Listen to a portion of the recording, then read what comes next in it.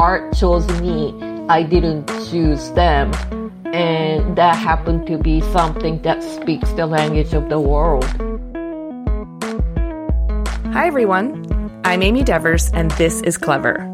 Today, I'm talking to multi-award-winning illustrator and artist Yuko Shimizu. Born in Japan, but now based in New York City, in Yuko's 20-year career of illustrating, she's had work in the New York Times, Time, Newsweek, The New Yorker, Wired, done covers for DC Comic, Penguin, and Scholastic, and advertising for Apple, Sony, Paramount, MTV, Nike, and Target, to name a few. She is a 2-time Hugo Award nominee, has won more than 15 medals from the Society of Illustrators, and was recently awarded the Caldecott Honor. All that, and she also teaches at the School of Visual Arts. But here's a twist. Illustration is her second career. After graduating from college in Japan, Yuko spent 11 years in corporate PR before making the bold choice to reinvent her career at the age of 34, when she moved to New York to get her master's in illustration at SVA. It's a great story. Here's Yuko.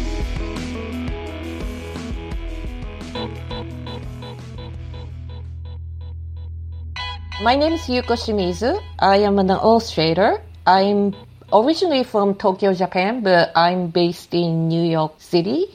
I think art is a calling. I love drawing and painting ever since I was a child. I'm the happiest when I'm creating artwork, and I feel I am very fortunate to be able to do this for a living.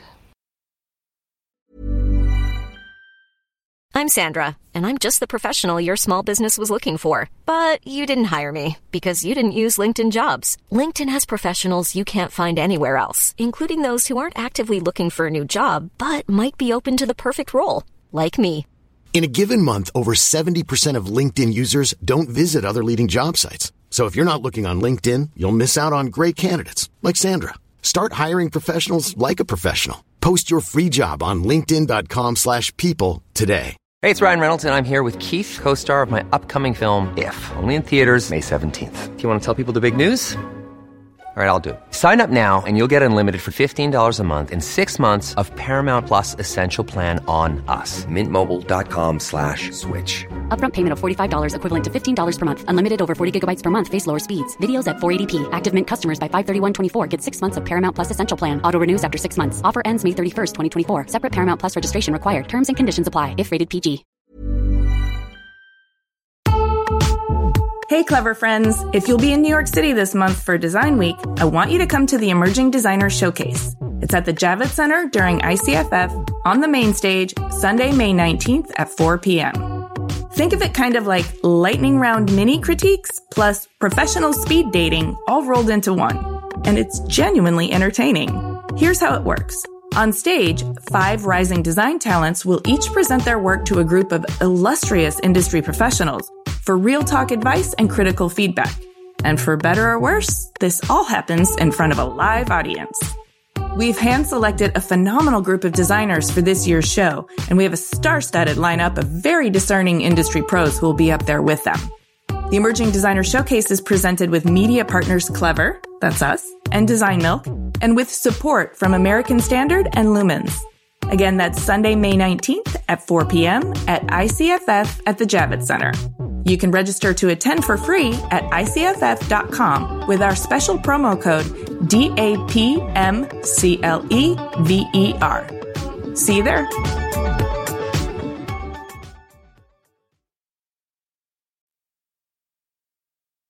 Well, we're all fortunate that you get to do this for a living. So I always like to go way back to the beginning. So you were born in Tokyo. Will you tell me all about your childhood, your family, and your youthful fascinations?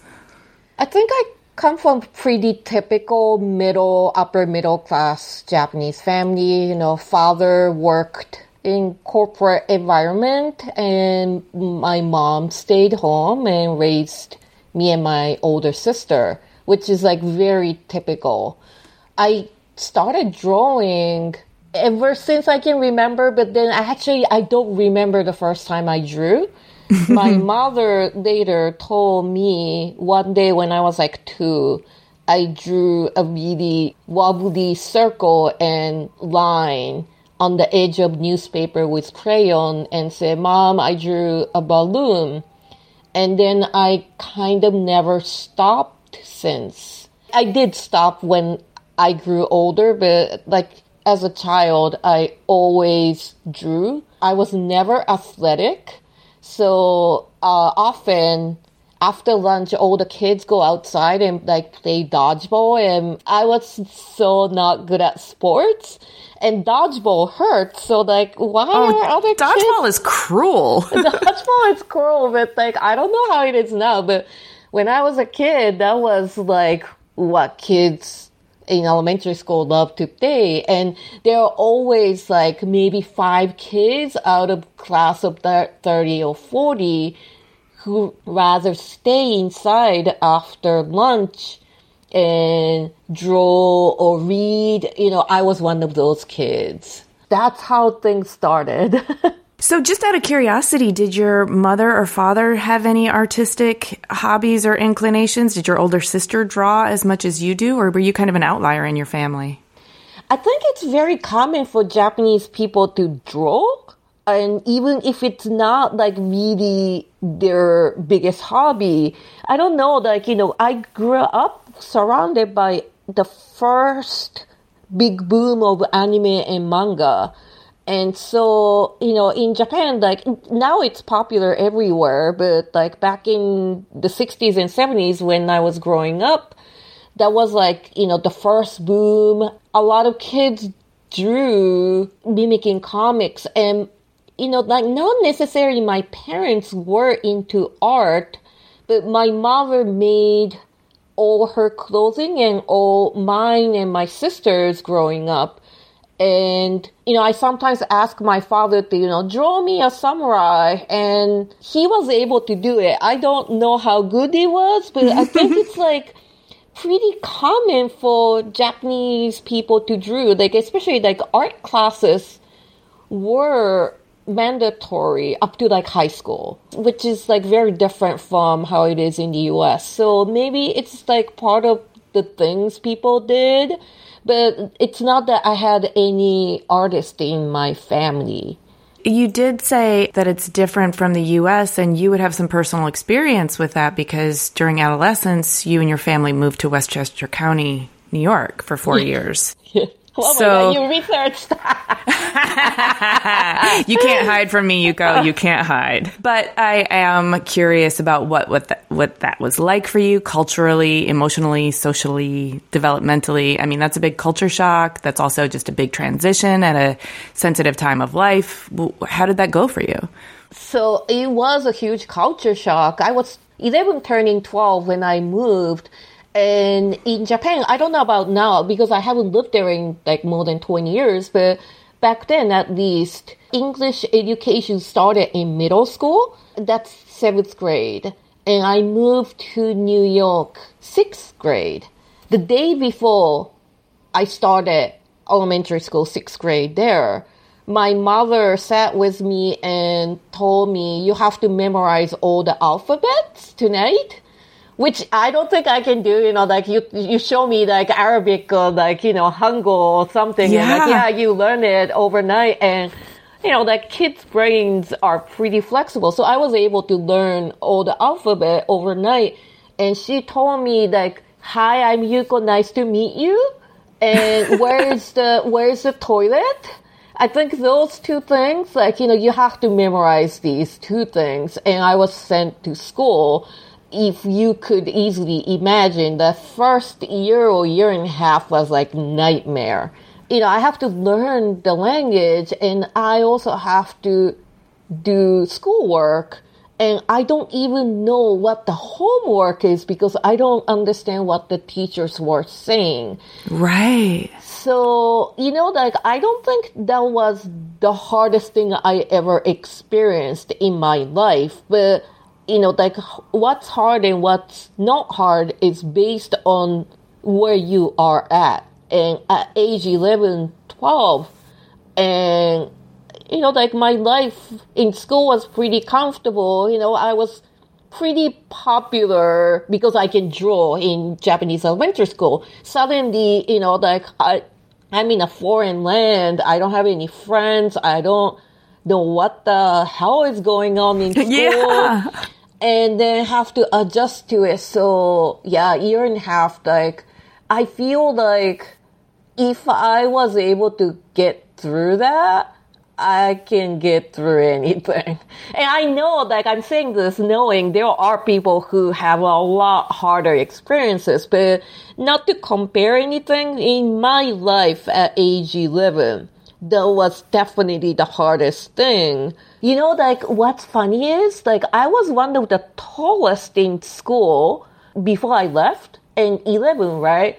I was like 5'2", and, at that age, like, especially boys are still short, so I was one of the tallest, and I was growing, and I moved to US, and I completely stopped growing, and then I also am the shortest in my family, which is really weird, because I'm shorter than my mother. I read or, like, heard on the, like, news segment or something, like, if a child experiences like a very traumatic situations, they can stop growing. And I totally believe that. I think the stress of the situation impacted your growth. I mean, like, not that I went through civil war or anything, but like in my mind, it was like the most traumatic thing. So yeah, I kind of stopped growing, and, it took me 2-3 years to get really comfortable in school, but I always felt like I'm Japanese and I'm very different. And then I spent 4 years and my family went back to Japan, and I came back to Japan like, holy crap, people consider me as American, which I am not. So ever since then, and I'm in peace with this, like ever since then, like I went back to Japan when I was like 15, 16. So till now, 40 years later, I still feel like I'm neither Japanese or an American.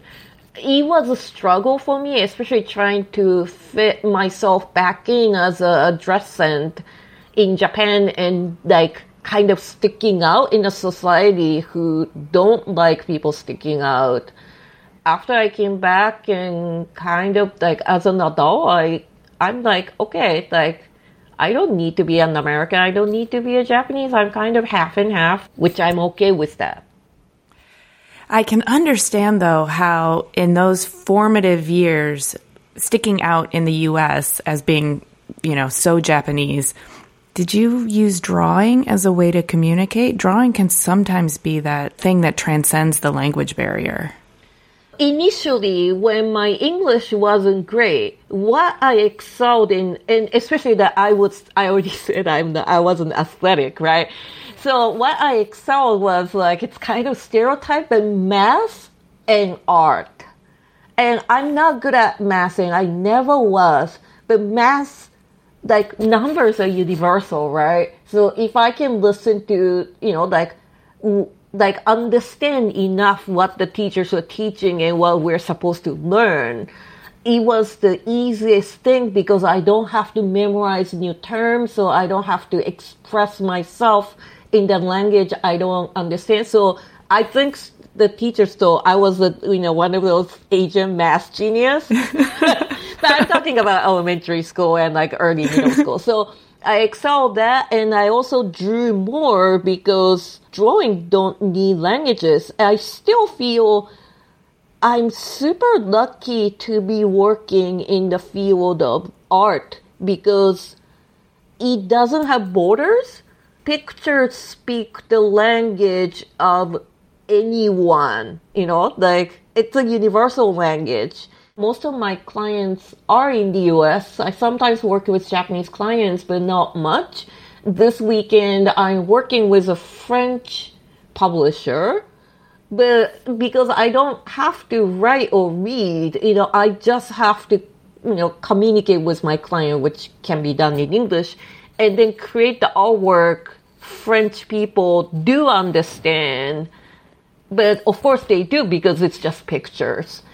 if someone's in writing or novelists, people outside of their language cannot read it or understand it unless the translation comes out.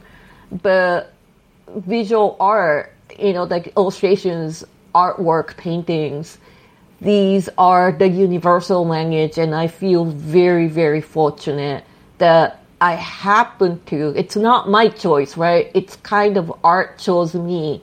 I didn't choose them.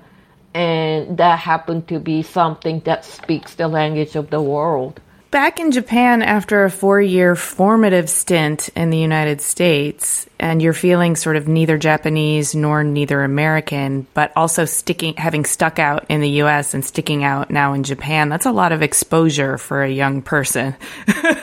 Yes. Were you feeling compelled to hide, or were you kind of embracing the being different? What was back in Japan like, and then how did you kind of chart your course toward university? I'm sure things are changing, but at the same time, Japan is an island nation. The border means there are seas in between, and the mentality is very different from where U.S. it's the melting pot, or like, Europe or Latin America or anywhere else that there are borders. So it's very homogeneous. It's becoming more international every time I go back to Japan, but then there is a feeling, Japan is Japan and it's a separate entity, and sticking out there is really hard. Whenever I mention this, people say something like, oh, but what about this person, or what about this artist, or what about that artist, or what about that film director? And yes, but there are exceptions to anything. If someone says, what about, Takashi Murakami, the world famous fine artist? And yes, it was probably extremely difficult early on for him to be him, and then in Japan, and then he stuck with it and from the start, and not many people can pull that off, especially as a woman. It's not an easy place to Japan is not an easy place to live as a woman, and unfortunately still is. So I ended up trying to hide, especially in the beginning, high school, like college. High school, I went to this weirdo high school where students either are not Japanese or Japanese people who grew up abroad for whatever reasons and came back, and they don't have any traditional schools to fit into. It was very comfortable. I'm still close friends with many of my classmates, and whenever I go back to Japan, I hang out with them, have dinners and, coffees and things. But my college was especially very Japanese, especially that having lived abroad, being able to speak a language outside of Japanese, the country being the female, still 20, 30, 40 years behind how women are perceived in the U.S., it does not make my life easier when people knew my background. So I tried my best to hide it. It's not that easy because I might say something different. Or, back then, it's 80s. If there was a big hit show on TV, every high school kids or, college kids watched that. And if you didn't, you're either really weird or you're hiding something. So it's funny to think about it now. Things are so diverse, even TV shows. It's Squid Game is popular, but it's okay if you didn't watch it. But back in the day, TV was just 5 or 6 channels on the TV set. And without the internet, you couldn't watch Japanese programming in the U.S. or vice versa. Right, exactly. Yeah. So I knew about this super popular TV drama about high school, and everyone watched it. And during college, after people talk about, oh yeah, that show, and I never ever watched it, and that gave away, and I couldn't win because it's either a weirdo never watched a famous TV show, oh, you lived abroad. That's interesting. Back before the internet, there would be all of these cultural touch points that if you weren't local to that proximity at the time that they were happening, then you missed out on them. And then that becomes like a big missing piece of your quilt that everyone at some point can see. I can see that that would be difficult to hide because everybody has these references that you don't have. So that's interesting that that would show up as something that felt like exposing you as being, I guess, more international than you wanted to feel in that moment because it wasn't comfortable to stick out. Yeah, exactly. So you studied at Waseda University with a major in Faculty of Commerce and graduated as a valedictorian, which is very high honor, applying yourself.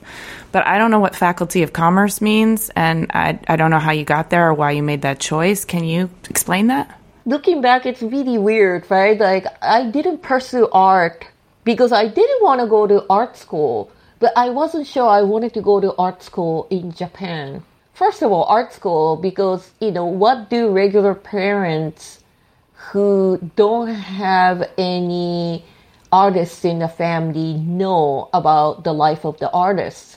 It's like a joke, but they think of like Van Gogh, right? Like, you're poor, your brother have to send you the paint, and then, you go crazy and kill yourself because you're poor. So they're like, don't ever pursue art. I was just an 17, 18-year-old with a hobby of drawing, and I didn't know what I wanted to do with my life.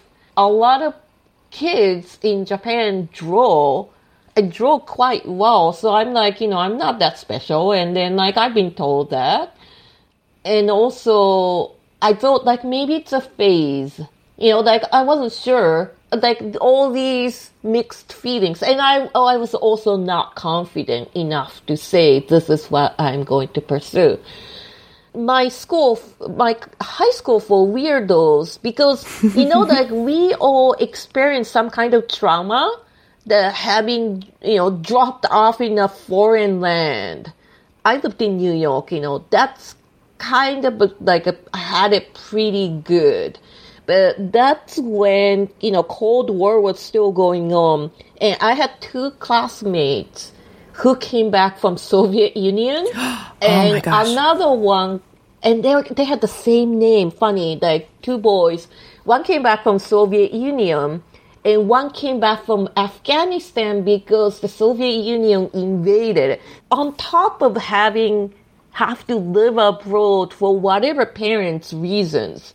I don't know what sent their families to Afghanistan and Soviet Union. So on top of living in a foreign land, have to learn languages, and they have to experience war and, the height of communism, right? I think what we all had was, because of the circumstances we were dropped off in, we learned to kind of work hard. Because you have to learn the language to survive, and, you have to do that to be accepted to the local schools we were in. I don't know if it's a Japanese mentality or it's universal, but we're constantly told by parents, especially as minorities, that maybe your classmates have never met Japanese people before, and how you behave, how you do well or not well academically, your classmates will judge the whole Japanese population according to how you. It's such Asian parents thing.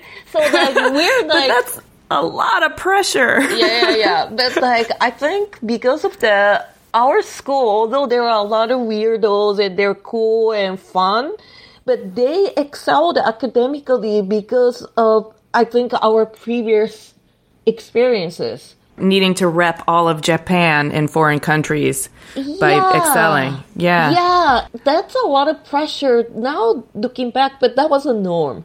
So, the school did quite well. So a lot of the good schools had slots for our graduating class. One person can come to our schools, whatever department. So there was an open up for Waseda University's School of Commerce, which is basically like a business major, but like more of not the practical business, but theory. So there are economic classes, the economy classes, and there are accounting classes. We have to take, like constitution and law classes, like to kind of like, the build the knowledge to be a businessman. But at the same time, the school was pretty well known for their advertising majors. Ah, okay. Yeah, like they didn't call it majors, but like concentration in advertising. I thought, okay, I'm not sure what I wanted to do, but I want to do something creative. And then I wanted to make my parents happy. And I felt like advertising, going to School of Commerce in a really good university in Japan and like, make them happy. And also I can do something sort of creative in the most, the most creative in the most practical world. That was kind of the reason why I went there. Also, the funny thing was back then, the manga club, it's like like the outside school activities, but it's part of school, and was really, really huge in that university. And a lot of the famous comic artists came out of it. Oh. Yeah, there was a literature major, and people tend to be a majority of the circle of the comic creators. That was one of the reasons I went. It didn't work out for me. I always wanted to be a comic artist growing up. But I think I only felt so because we grew up reading and mimicking manga. It took me a while to realize I'm not interested in telling stories with panels and pages and coming up with stories, that is like long enough to fill, pages and pages. I was only interested in creating single images. So that led me to illustration ultimately. But back then I was very much interested in comics, and those like funny reasonings brought me to the university that I ended up studying. I'm Sandra, and I'm just the professional your small business was looking for. But you didn't hire me because you didn't use LinkedIn Jobs. LinkedIn has professionals you can't find anywhere else, including those who aren't actively looking for a new job, but might be open to the perfect role, like me. In a given month, over 70% of LinkedIn users don't visit other leading job sites. So if you're not looking on LinkedIn, you'll miss out on great candidates like Sandra. Start hiring professionals like a professional. Post your free job on linkedin.com/people today. Hey, it's Ryan Reynolds, and I'm here with Keith, co-star of my upcoming film, If, only in theaters May 17th. Do you want to tell people the big news?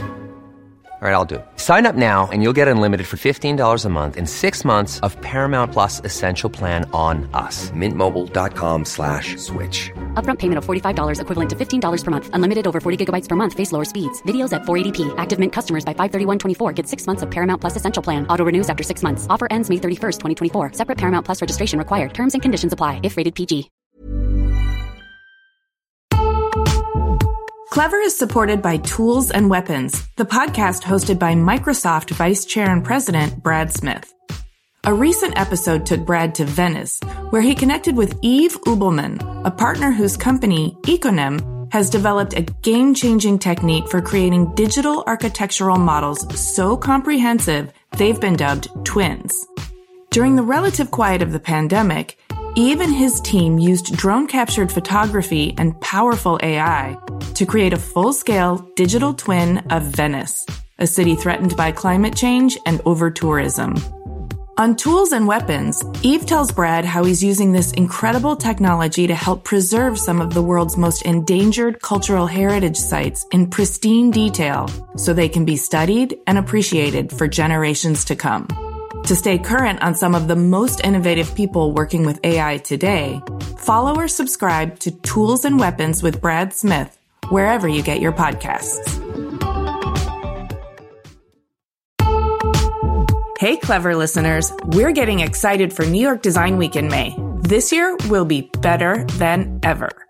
ICFF, North America's leading platform for contemporary design, will take place from May 19th to the 21st at the Javits Center in New York City. I'll be there, and I'm excited to let you know how Clever is collaborating with ICFF for Launchpad at Wanted, formerly known as Wanted Design Manhattan, and the Emerging Designers Showcase. Launchpad is an international platform for emerging designers that introduces new concepts and showcases prototypes of furniture, home accessories, and lighting. It is the best place for manufacturers to meet new designers, discover fresh ideas, and potential products to develop. The best of Launchpad winners will be selected by a jury of renowned industry professionals, led by yours truly. And they will go on to be featured in another edition of the popular Emerging Designers Showcase. I'll be leading the Emerging Designers Showcase live on the Talks main stage, where the 5 Launchpad finalists will have a chance to present their projects to our esteemed panel of professionals. It's always a really good time. So mark your calendars for Sunday, May 19th at 4 p.m. Both Launchpad and the Emerging Designer Showcase are presented with media partners Clever, that's us, and Design Milk, and with support from American Standard and Lumens. Visit ICFF.com to learn more and register to attend. Those are the letters ICFF.com. Come by and say hi. I would love to see you there. Support for Clever comes from Wix Studio. Instead of reading you another, let's be honest, boring ad script, Wix Studio just sent me this wild-looking Alice in Wonderland-themed website to scroll through and tell you about. So, whoa. This is not the web I'm used to. There's something called mouse parallax, which makes it feel like you can go deeper into the screen. And as I scroll down, it's like I'm falling down the rabbit hole. And things are moving in depth and perspective. Even my cursor has morphed into a glowing little orb. There are all these no-code animations that make this place feel organic and alive. And Alice is wearing some pretty cool shoes, by the way. Okay, I know I'm mixing up my narratives now, but we are definitely not in Kansas anymore. Your turn to go down the rabbit hole. Build your next web project on Wix Studio, the platform for agencies and enterprises.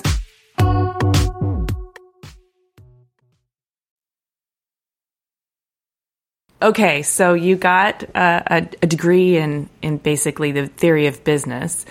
Part of your appeal for that university was the celebrated manga and comic book artists that were known for that school. Okay, this is all starting to add up. And I know that eventually you went back to school to study illustration, but before that, you had a professional first life in advertising and PR. Talk to me about this major chapter of your life and how it influenced you and your eventual decision to go back to school to study illustration. So yes, after I graduated, I got a job in corporate PR department in a big corporation in Japan. But like you would never know the name, like recognize the name of the company unless you're Japanese. But they do like kind of big general tradings all over the world. It's a pretty big company in Japan. And I got accepted into the PR department by luck. It was a good choice considering my background in advertising and marketing.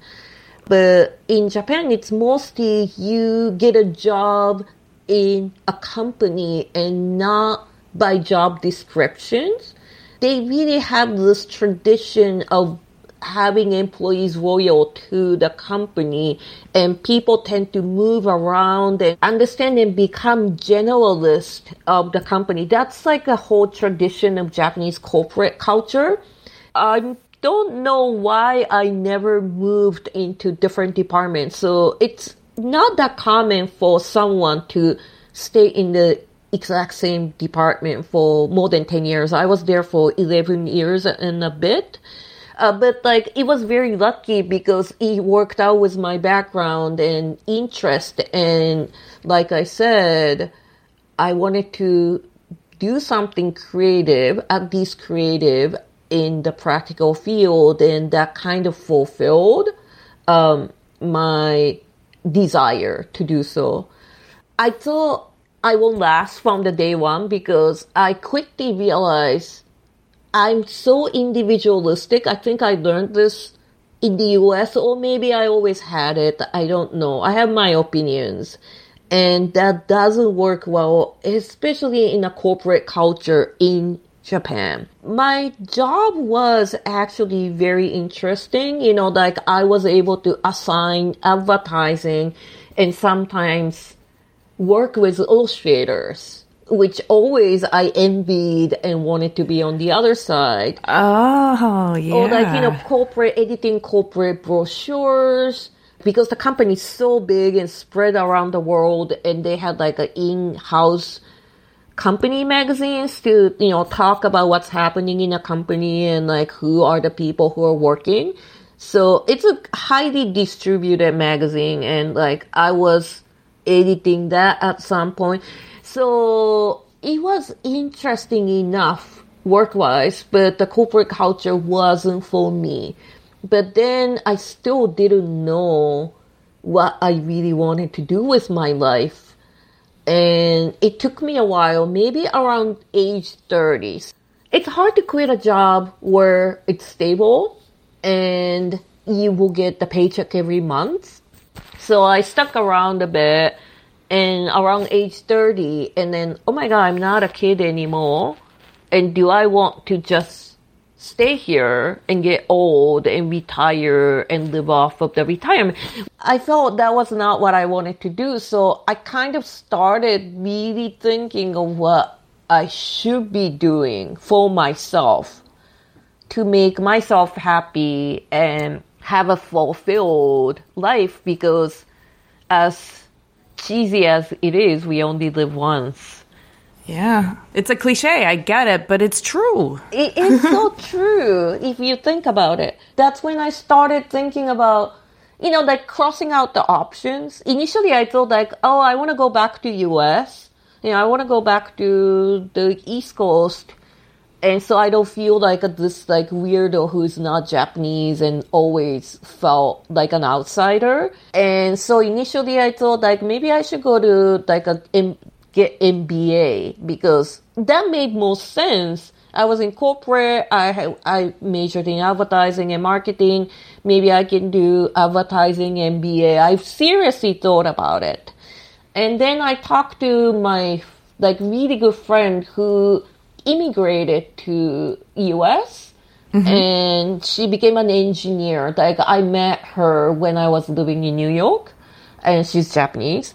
And she's like, like she gave me the best advice. And like, like in United States, going back to graduate school means you get out of college, you do whatever you need to do, and you realize what you really want to do for the rest of your life.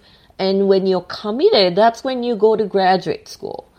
And so if you want to do advertising for the rest of your life, it's fine, but like think it over, what do you really want to do? And I think that was the best advice.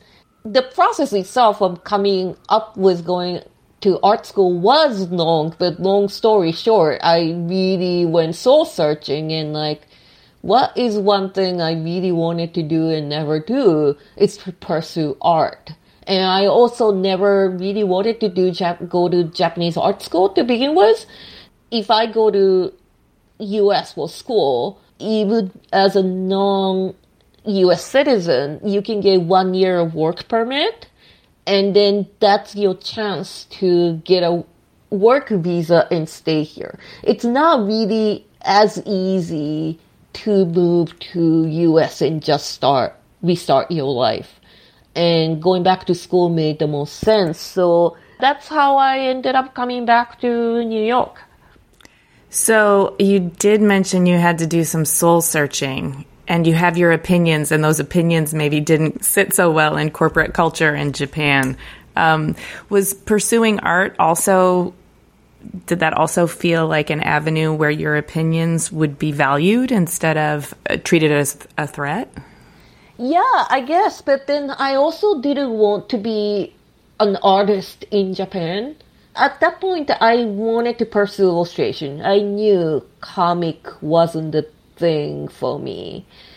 But there's a very particular way the illustrators create things. You know, they like cute and pretty, and I was never into either of those.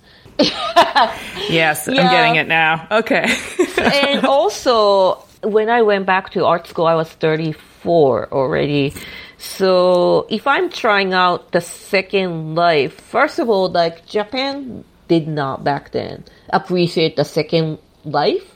You know, you get a job right after college and you pursue it for the rest of your life. That was kind of the life path. So redoing your life over wasn't easy. Nobody goes back to school, art school at age 34, at least back then.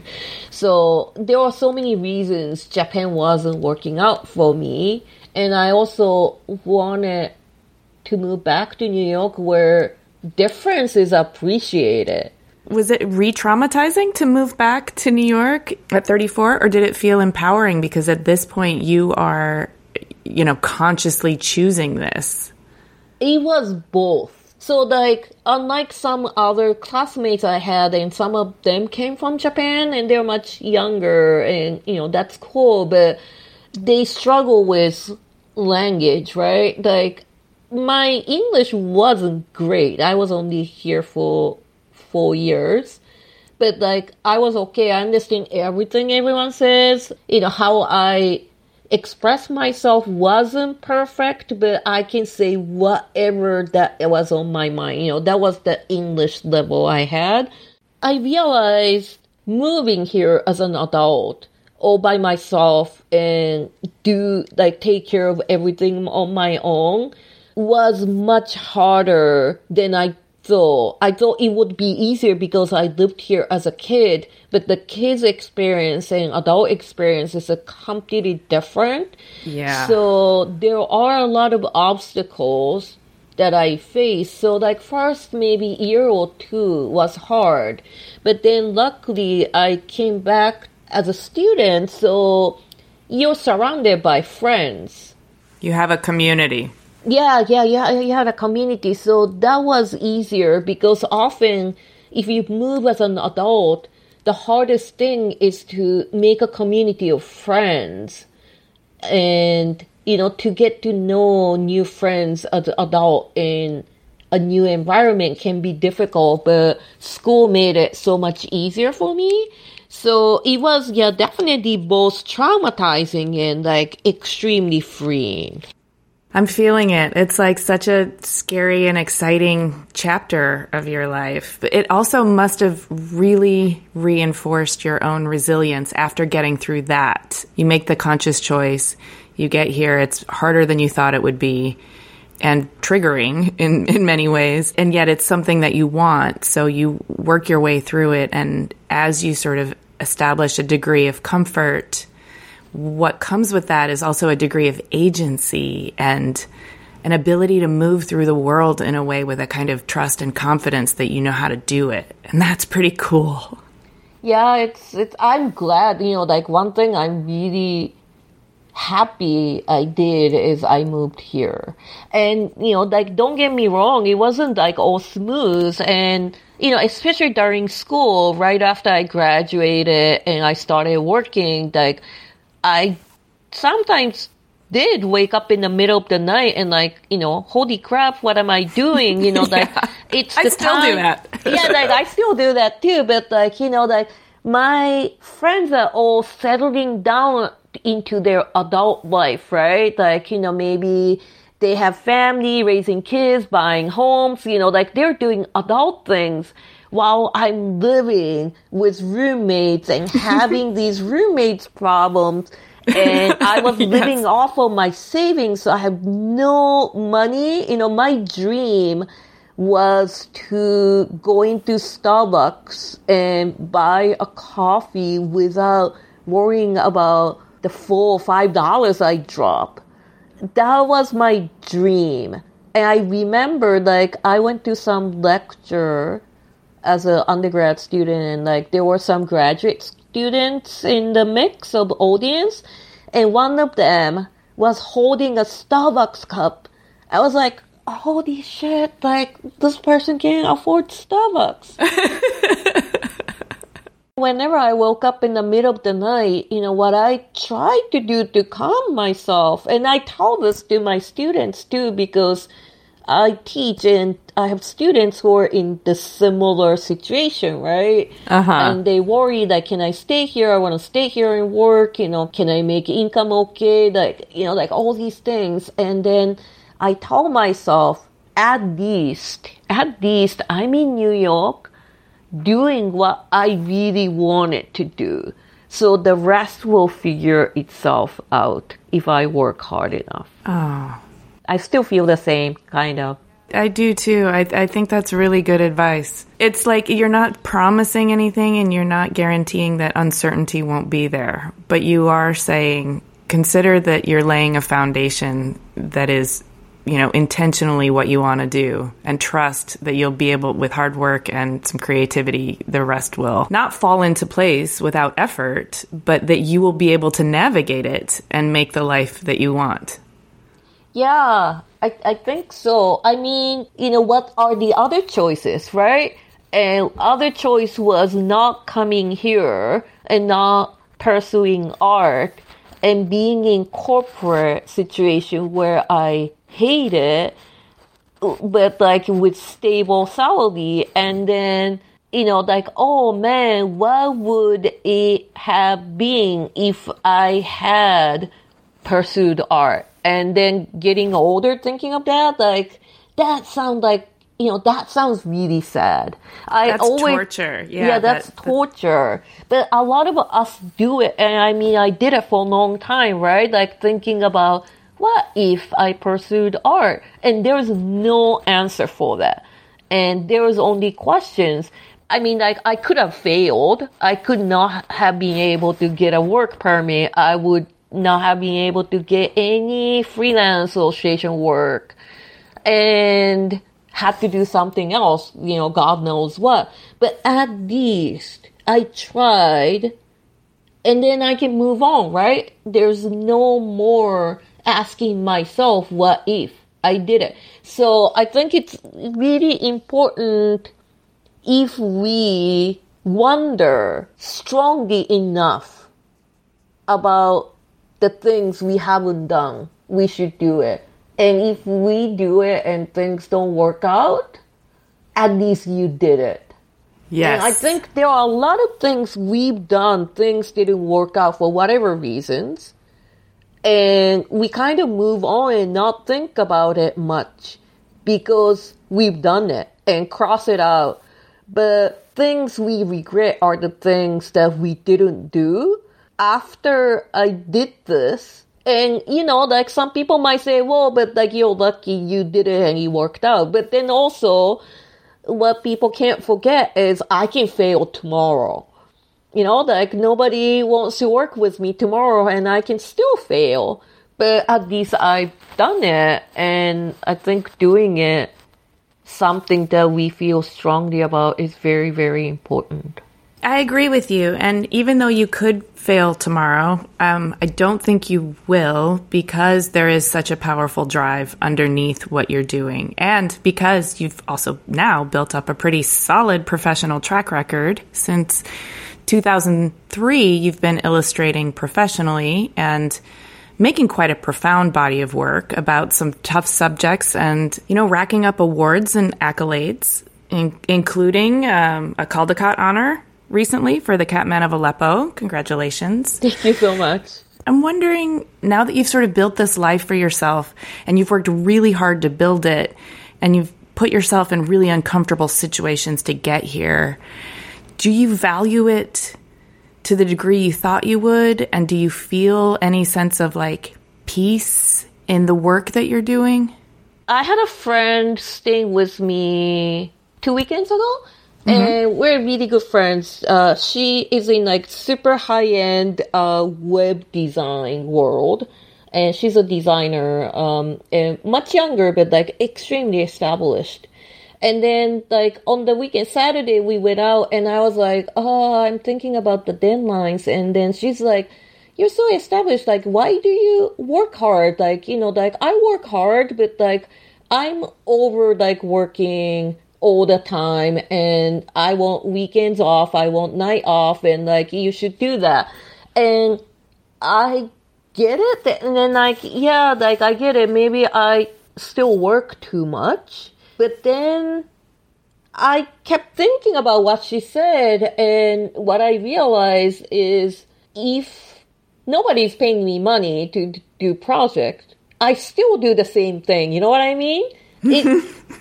And I don't think, not to, degrade her work. She does amazing work. But I don't think if she's left alone, web designing is what she will do on the weekend when she has free time. So being a visual artist, it's like, yeah, it's my job, but it's not just my job, and it's my passion. And, like I can slack off, but like I care about what I do and what I create. Like I'm just really fortunate. I found my calling, and I'm being able to sustain my life with my calling. I want every day to be different in terms of art, right? Like, I want every day to be different. Of course, I want breaks. I was just in Portugal for a conference, but like, I only had like 2 hours that I have to commit to, like do lectures and workshops and things. And the rest of the time it's like a break. So like I appreciate breaks. I appreciate travels. But if I'm left alone, like I will create. And one of the reasons why I needed to quit my job was every day start to feel the same. And being an artist, every project is different, and that keeps me going. So speaking of every project being different and it keeping you going, I'm super curious about your creative process. I am not an illustrator, obviously, but I'm also like, have never thought in 2D or in drawing. Sketching has never even been my strong suit. Can you give me an overview of your creative process and maybe how ideas start to shape in your brain and then you get them out? Yeah, so often people who create the world from nothing, right? That's what we do. And from the outside, it's like a magic. Like we might have this like light bulb in our head and that's light up and we get inspired and create cool things, but it doesn't really work that way. It's a lot more struggle than that. A lot more struggle than that, and also a lot more structured and logical than what people might think. Of course, everyone works differently, right? But so I can only speak for myself, but I do not have light bulbs. Sometimes I do in a very, very lucky situation, but most of the times I don't. So if it's a work project, like, so I'm working for French magazine right now. It's a cover. And then like, they approach me and like, do you want to do this? This is the overall view of this idea. And like, oh, that sounds interesting. So like, first of all, does the project feel like something that is suitable for me? When it's not, I will tell them, there are people who are more suitable for this than me. So first I have to get excited enough. And then I got excited. And okay, give me materials. Well, it's a French magazine, so I didn't read the article because I don't read articles, but I asked questions about what it is, and he explained to me what the article was about and sent me some photos that accompany the article. So usually I read articles. And from there, okay, I need to learn a little bit about a subject. In this case, it's a person or the group of people. So I Google search about them and look at more photos and maybe read about them to understand. More information I accumulate, it is better for me to come up with ideas. So ideas don't come from thin air. ideas come from research. The more I know, the more ideas I might be able to give. So I start thinking about what's visual, what do I need to say in terms of this specific article. And then I draw like really quick sketches onto the paper that I might be the only person who understands it, but it's okay. It's like, I call it brain puke. It's like thinking on the paper, and a lot of things come out not right, but in order to get to the right taste, everything needs to come out. And then after a while of doing that, maybe I have like 2 or 3 ideas that may work, and then I refine compositions for those ideas, and then made it into like sketches that the client sees and understand what is in the picture. And then I send that out and explain, why I did this and what it means and how that relate to the article they sent me. And then they say, sketch 1 or sketch 2, whatever. And like, I like this one, and I put in the layout. So, and that's approved. And once it's approved, I draw with ink and brush on watercolor paper, and then scan that in and color it on Photoshop. And the final file only exists as the digital file. But I do this funny process nowadays. All my students are starting everything digitally, like especially on iPad, because I think the pandemic accelerated the use of iPad, because, they can work anywhere in small space, and, it's less stressful. Like, you don't need scanners and like multiple different things. You don't need a lot of space.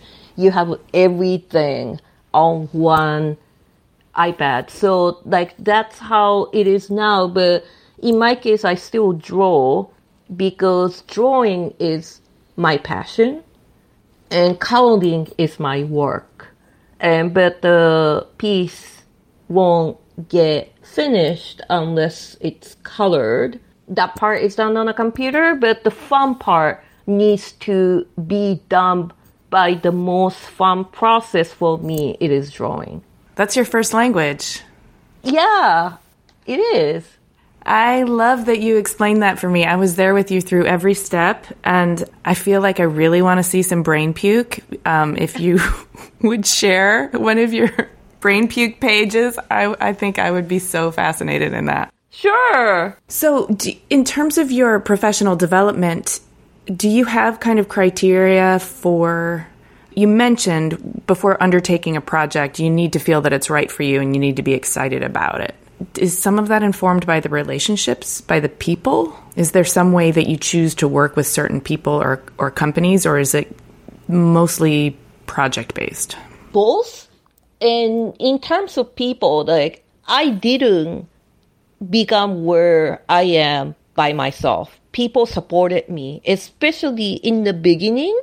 People took chances on me, and people are nice to me.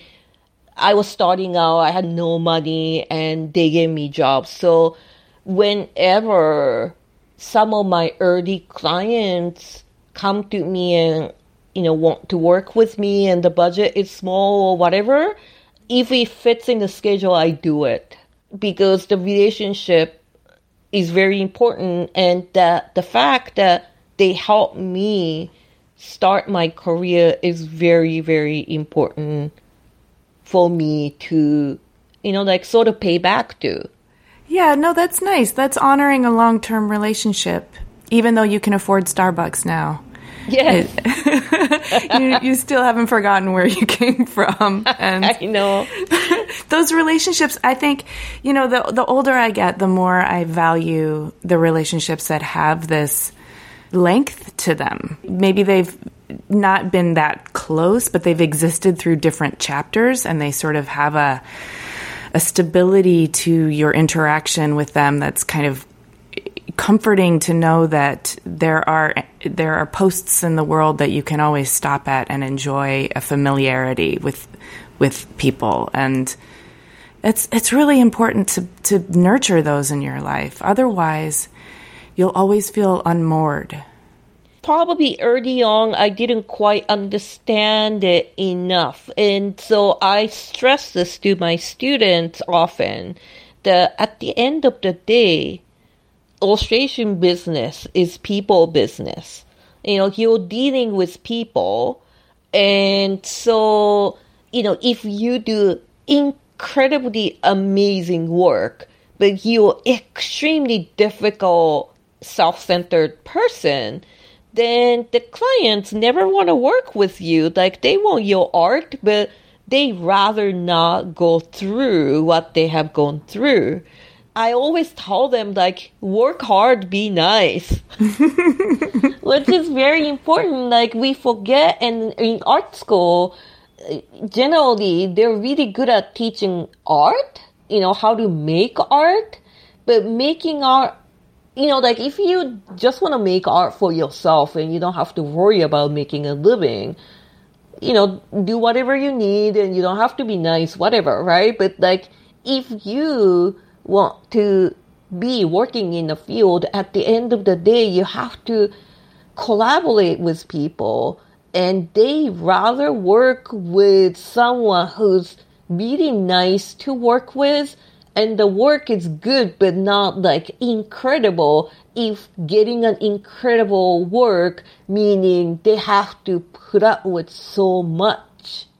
Like, in the beginning, we kind of focus too much on artwork and, like, we don't understand, but, like, we start understanding. So, like, I try to repeat to my students, that's how it is. And I think, just to recap your earlier mention of you only live once, I think, after you've been working professionally for a while, there becomes this real imperative to work with people that you want to work with, who make the process enjoyable, who you want to support because they appreciate it and they want to support you in return. Like, that reciprocal relationship is so important because it's what adds joy to the process, and the process is what you fill your days with. And still, some projects come easy and some projects are really, really difficult for whatever reason. We can't avoid it. But, like, at least we can try to be nice, right? So important. And everybody needs that reminder now. There's a lot of, like, weird acting out that's happening in the wake of the pandemic because people have been cooped up and, suffering through extreme anxiety. And if we just are all extra nice to each other, I think we can mitigate some of that. Totally agree. Totally. How would you like your life? And by that, I mean all aspects, your personal life, your professional life. How would you like it to evolve over the long term?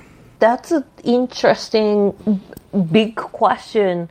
As I said, my life as a visual artist is not... I mean, like, of course I do work, and then, like, I do need certain separation from work and life, but it's intertwined a lot more so than, maybe other occupations. So, I might make different things, but I will still make art even when nobody's assigning me work.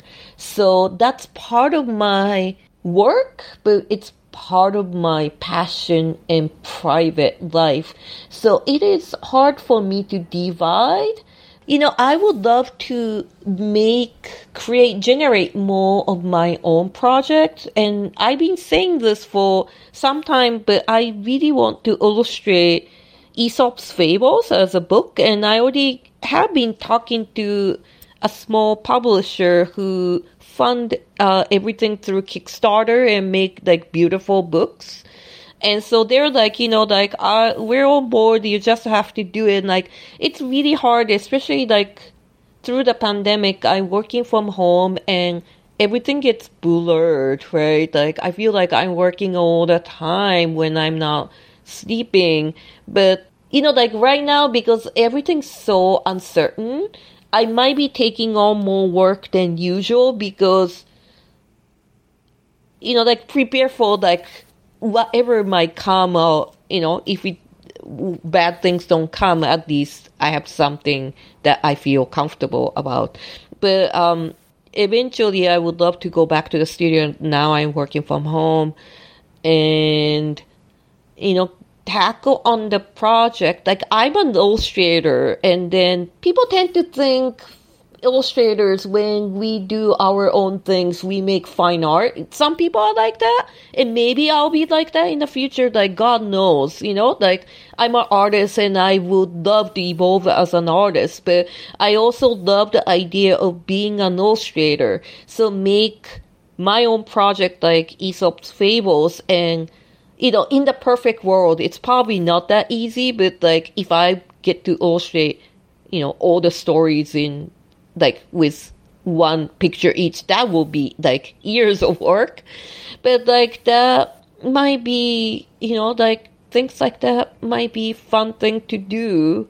Regardless of I'll be working or not working, I'll be creating. And I would like to create more of my own initiated projects.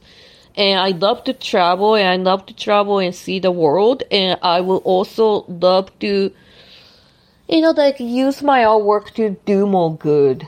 Whatever that means in a broad sense. Not just like charity work or like, sell drawings to raise money for nonprofit or my choice. Like, yeah, those things I do, but, like, help next generation of artists in whatever way I can. One is teaching, like, all these things. And as you know, the social media sphere has gotten very toxic, especially over the pandemic, I guess, because we're like glued onto the phone, because at some point we couldn't even go outside, right? And the frustration and anxiety comes out as attacking other people.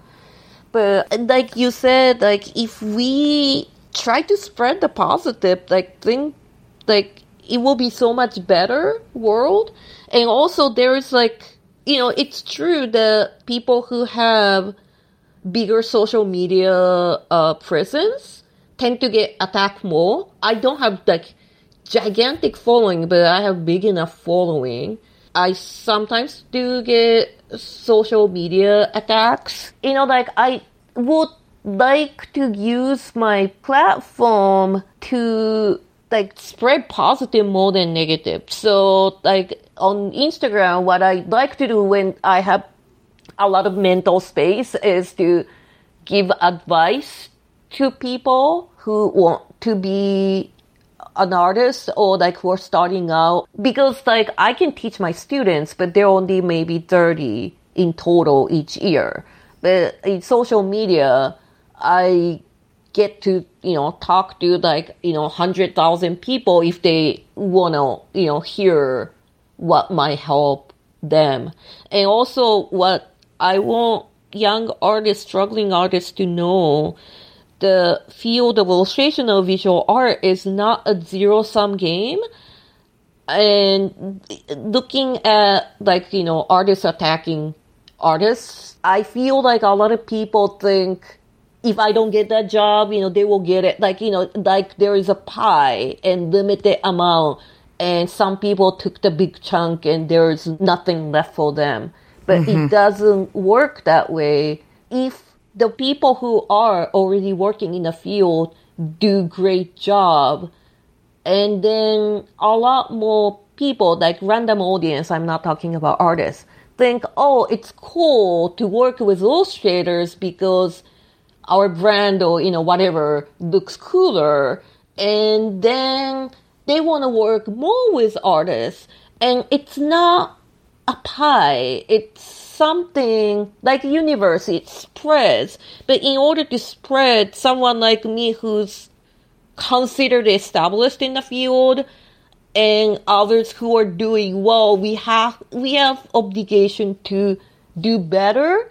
And by us doing better, it helps the newcomers. And for the newcomers who are freaking out about pandemic or like trying to get their foot in the door, we, not just me, but we want them to know that we're working so there are more projects for them.